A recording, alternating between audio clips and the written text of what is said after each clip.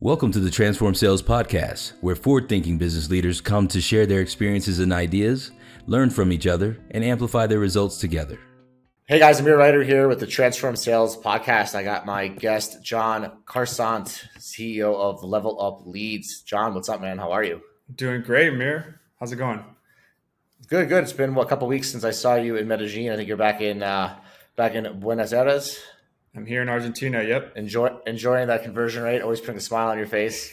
Appreciate you having you on. It's been I think we've had the opportunity to work on a few clients together over the year, and I got a good opportunity to learn more about you personally and just the business you're running. But for the sake of the show, we typically have people who have either been first time buyers of outsourced services or repeat buyers or people that are just considering it. And the idea here is to just kind of be transparent and talk about the problems and mistakes that buyers make so that they can put themselves in the shoes of a seller and become better prepared. Because as you know, when we're talking about meetings and pipelines, we're talking about a lot of revenue, and we're talking about a pretty big deal. And sales itself is the lifeblood of companies, and we want to stop buyers from just making some of the most common mistakes. But before we get into that, maybe you could tell everybody a little bit about yourself, who you are, and how you got into outsourced sales business to begin with. Yeah, sure. Amir, thanks for having me on. I'm John, originally from California, grew up in the San Francisco Bay Area. And about 8, maybe 9 years ago, I started getting into lead generation. Started out with solar lead generation, selling to installers. And then after a few years of that, did some other jobs, to cold calling, full sales cycle. And then about 4 years ago, I got into B2B lead generation for other companies. And so that's how I got into it. After a few years of experience, broke off and started my own company about 2 years ago. So that's Level Up Leads, and that's how I got to where I am today. So basically, you became an expert at B2B outbound yourself. You've then worked for companies that sold B2B as a service. And then with all of that background, you decided to launch your own company and help buyers of sales services succeed, in a nutshell. Exactly, yeah. Sounds like a logical career. It sounds like a logical career path.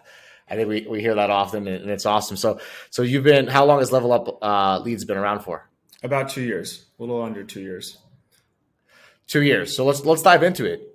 Over those 2 years, talk to me about mistakes that buyers make when searching for a sales agency provider. And obviously the mistakes that I'm talking about are less to do with, why they didn't close and become a customer, but more mistakes that make you say to yourself, man, this buyer is going to hire the wrong agency. And if they do, it's going to be for the wrong reasons. What comes to mind? Yeah, I mean, if that ever does come to mind, I typically try to point them in a better direction to a better fit. But some common ones I see are they're looking for a quick fix. They're looking for the agency to pull some magic trick out of their back pocket. And they expect results that are significantly better than they've seen either currently or in the past. So that's probably the first thing that comes to mind. Is it takes a little bit of time. It's, companies need to learn what the other company that they're going to be reaching out on behalf of, learn a little bit about their product, their ICP, and it takes a little bit of time. I always tell people it's like a snowball effect. And as you get the ball rolling, it gets better and better over time.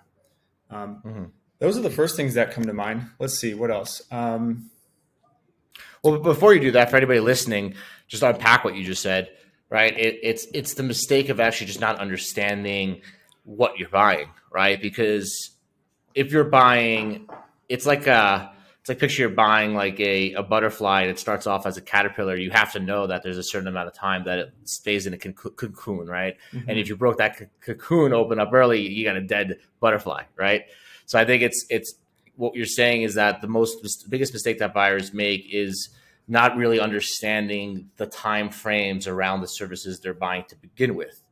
And that would ultimately impede them from purchasing from the right provider. Is that kind of top one? Yeah.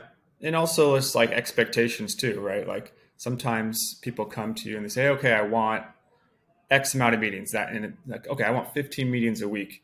And so you kind of try to like, okay, well, let's see how we could potentially do that. And then you start asking them questions like, well, what are you seeing now? I'm like, oh, Yeah. we're actually haven't started yet. So they're kind of coming in with these expectations that Well, sometimes. yeah, and like if we talk about that, right, I think it has a lot to do with what you're buying, right? I think if you're buying like a 500 horsepower car, you put it on a dyno and it has 500 horsepower, you got what you wanted, right? But you're almost procuring a process that results through leads, and people that are coming in and they're guessing the results that they should expect, and it's coming from emotions, not data. And so they're trying to buy something, and then they're trying to like paint what they're buying without the experience. And it's typically naturally they're less likely to say, hey, sales agency provider, you have a year to do this, right? It's more likely like a shortened time frame. Exactly. And it's more likely to be like, hey, John, I'd be happy if you book 2 meetings a month, but try to get 15. It's more like if 15 meetings is what I expect, if you get less, I want to fire you, right? Exactly. So it's like they're so in a lot of this, and if you realize why I'm asking you these questions, it's because how people buy sales services affects their output, right? That's the whole point of this conversation, is to demonstrate that if you're buying a service that takes two people to tango, it takes planning, it takes your product market fit, it takes all these ingredients, that buyers need to understand that as much as having a credit card, having money is empowerment, that you can potentially have budget for the service, that sellers like yourself actually would be better serving a buyer that's highly educated in the buying process versus just having the ability to buy, right? So that makes sense.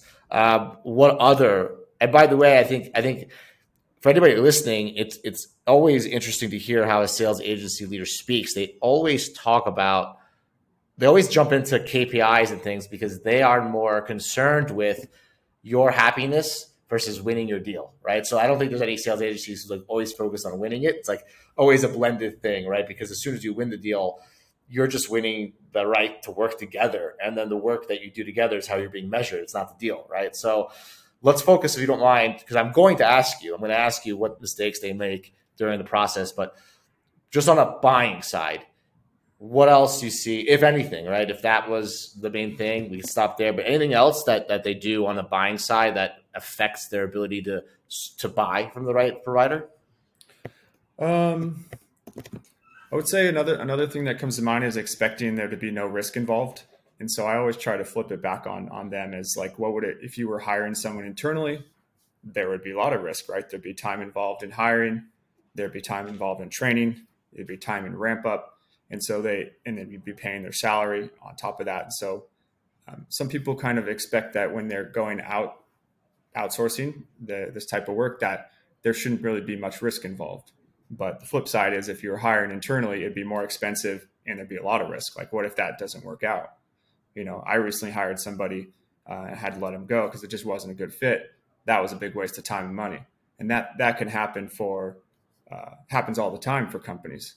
And so I think just trying to set the expectation and the value involved in outsourcing short term, and the results that they can expect, so that there is a risk involved, right? It could not work. That's But what we're really talking about here is logic, right? It's like the biggest mistake that buyers make is that they're not using logic, because if their options are hiring internally or 1099 or a freelancer, which has high risk, then they're not associating the fact that it's not logical to assume that now that it's a company, there's no risk, right? Exactly.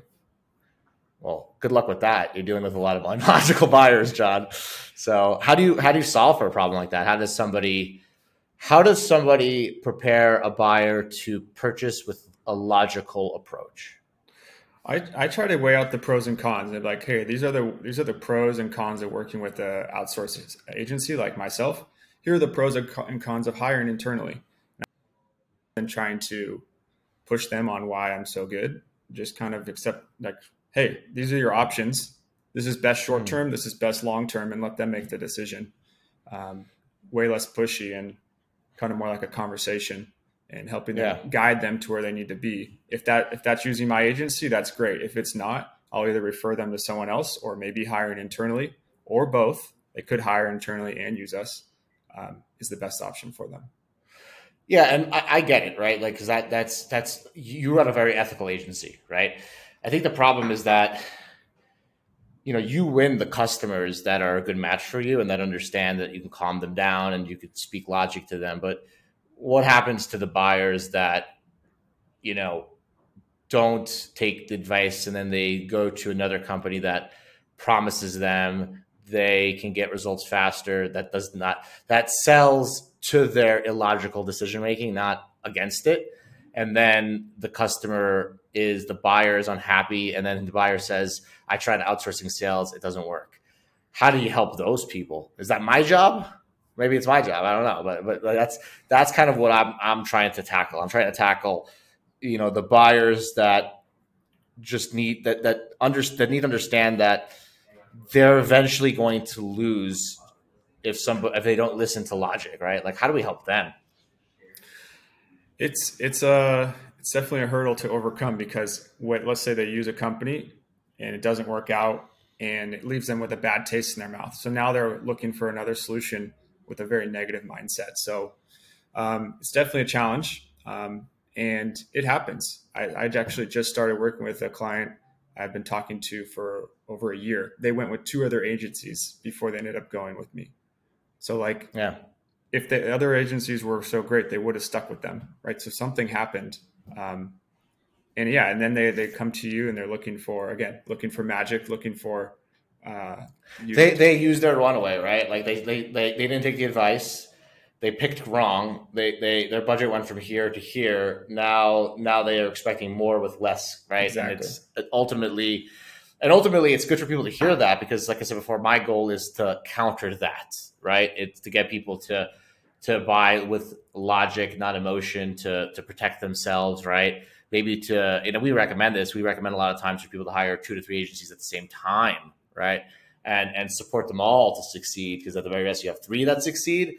But if one doesn't succeed, you have other 2 buffers, right? And we do that a lot with startups, so that they don't have to go from one agency to the next agency to the next agency, do 3 at the same time, because the time to go from one to the next, your pipeline is down, your budget's down, right? And I think it sounds almost like you're trying to upsell somebody, but from our position as a marketplace, it comes off as honesty, and it works pretty well.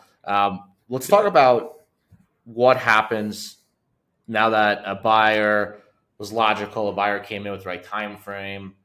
They selected Level Up leads. You're working with them.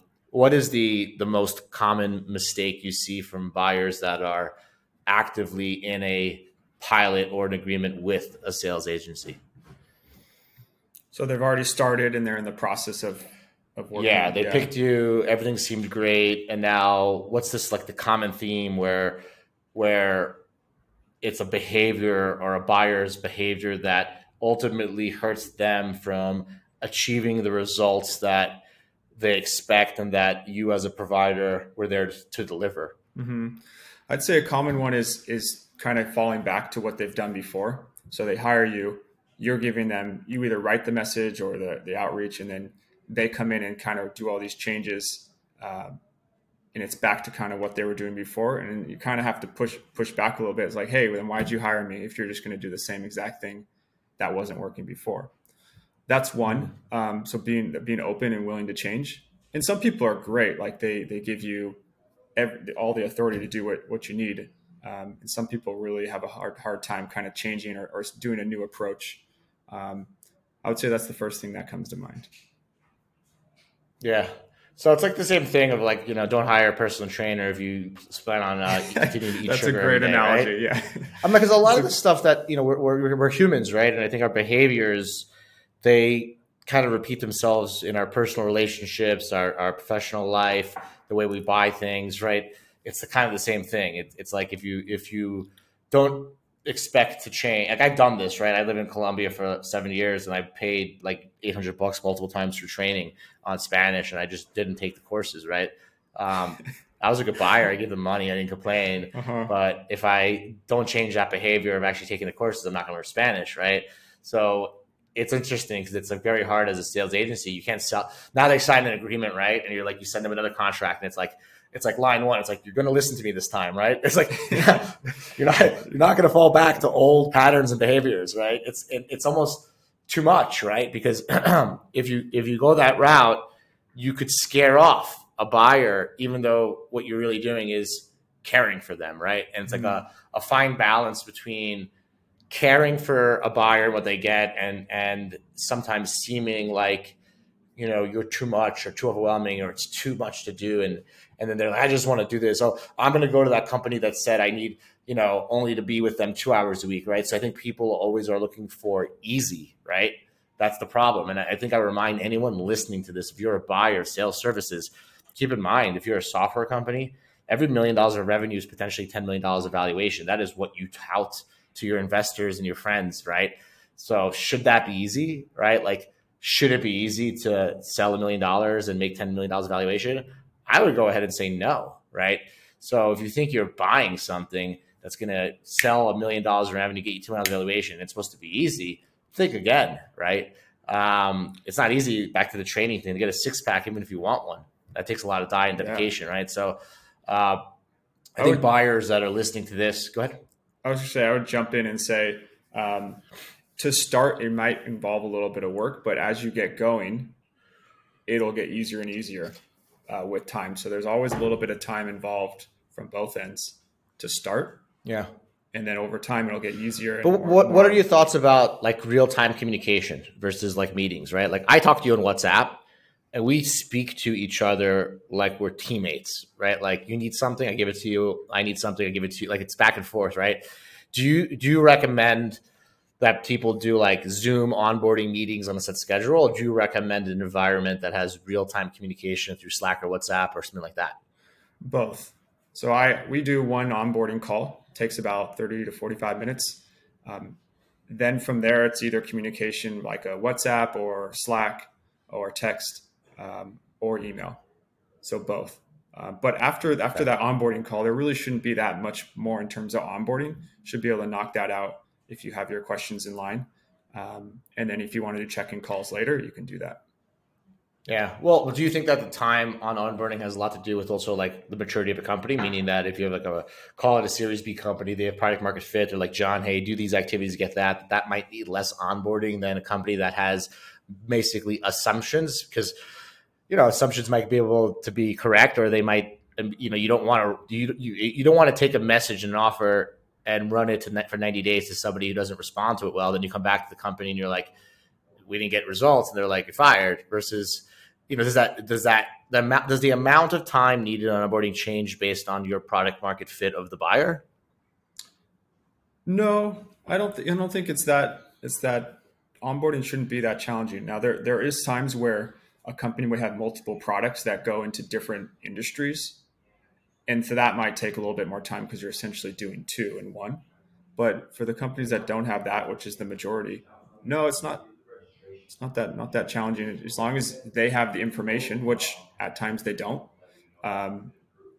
It's just not that complicated of an onboarding process. Yeah. Well, I'm not trying to paint it as complicated. I guess what I'm trying to do is let buyers know that like you should be prepared for both, right? I think whether it's complicated or not is less important than the results they get. Meaning that if the results they get are paramount, then they should be flexible to spend more or less time if needed, right? And I think that's the message I'd like to get across for buyers, right? I think as a seller, I think there's always a tendency to be like, this is easy. This is not like pulling teeth, right?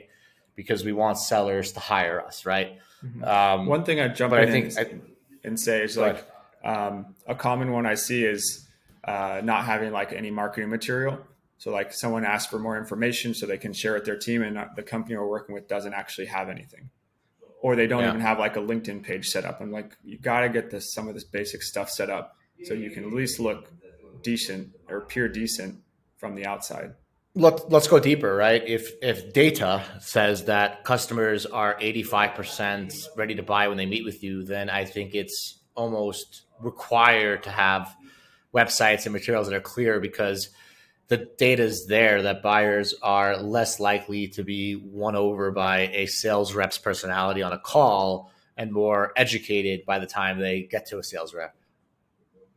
That's probably, and it's hard to say that, right? Have you ever feel as a seller that if you tell a buyer that they might just take 6 months, not hire somebody because they won't get it done? Do you ever face a challenge between telling a buyer, yes, we can start now versus come back to me in 6 months when your website's done?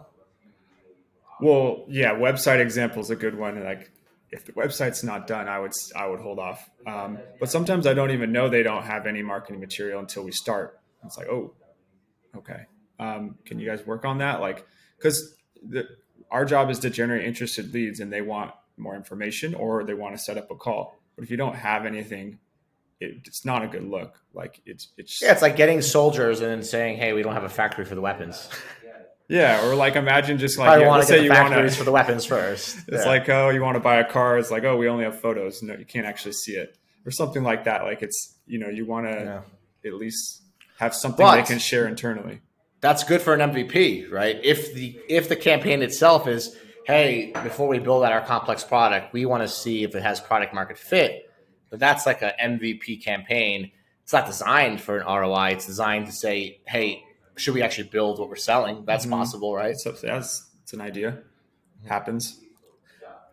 Yeah, I'm thinking it through my head because what I personally believe, I think a lot of the buyer mistakes is that there's just not a lot of education around the different types of campaigns, the different speeds it takes, right? Because it's not sexy, right? I think for the last 5 years, everybody got really turned on by the billion-dollar software companies, the Apollos, the LinkedIn automation.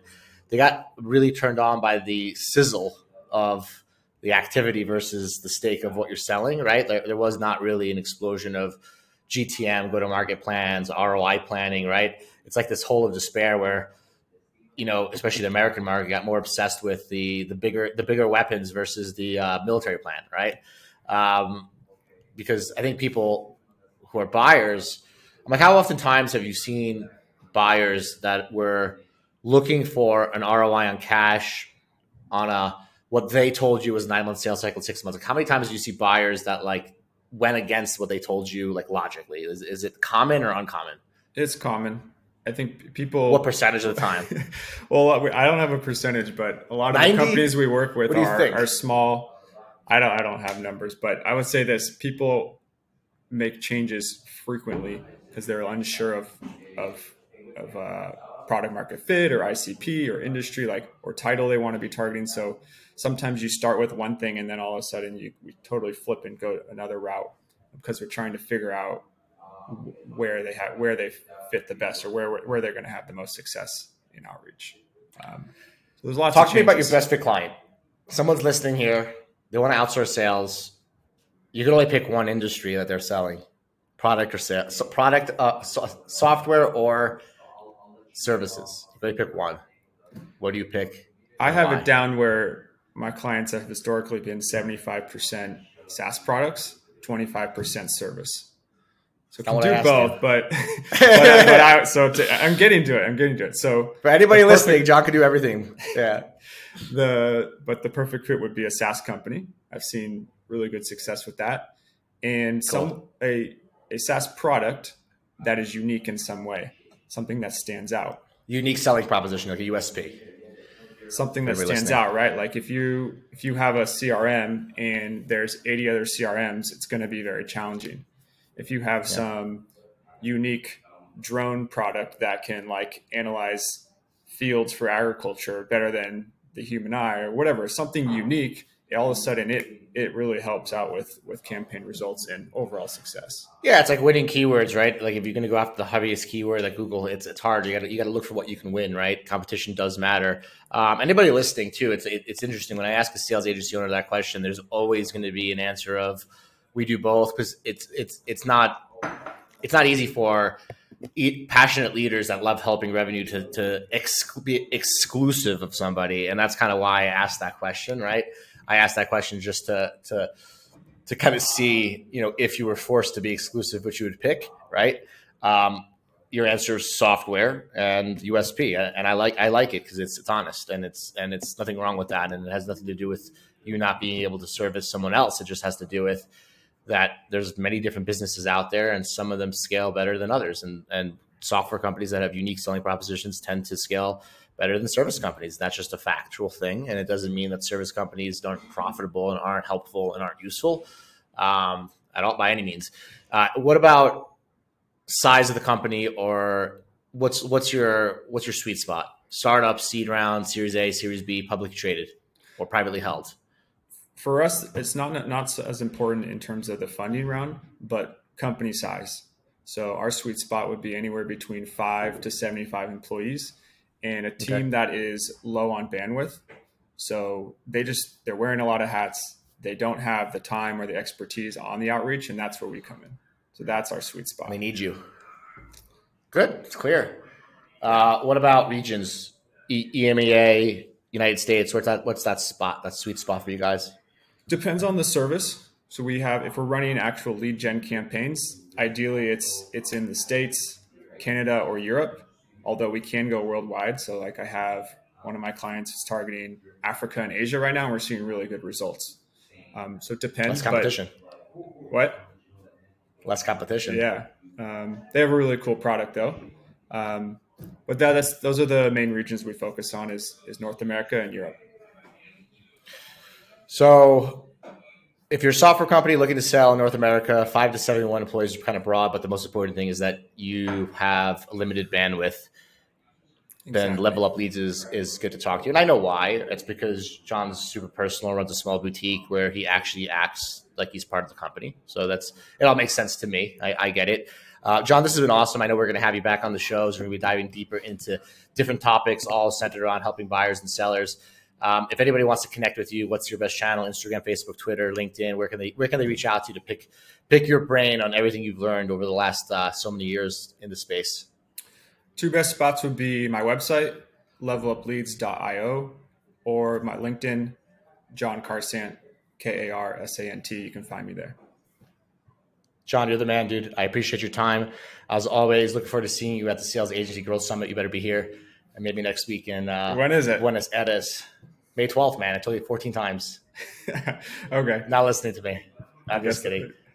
Everybody, thank you for listening. I'm signing off. John, thank you. Thanks, Amir. Take See care, you guys. man. Bye-bye.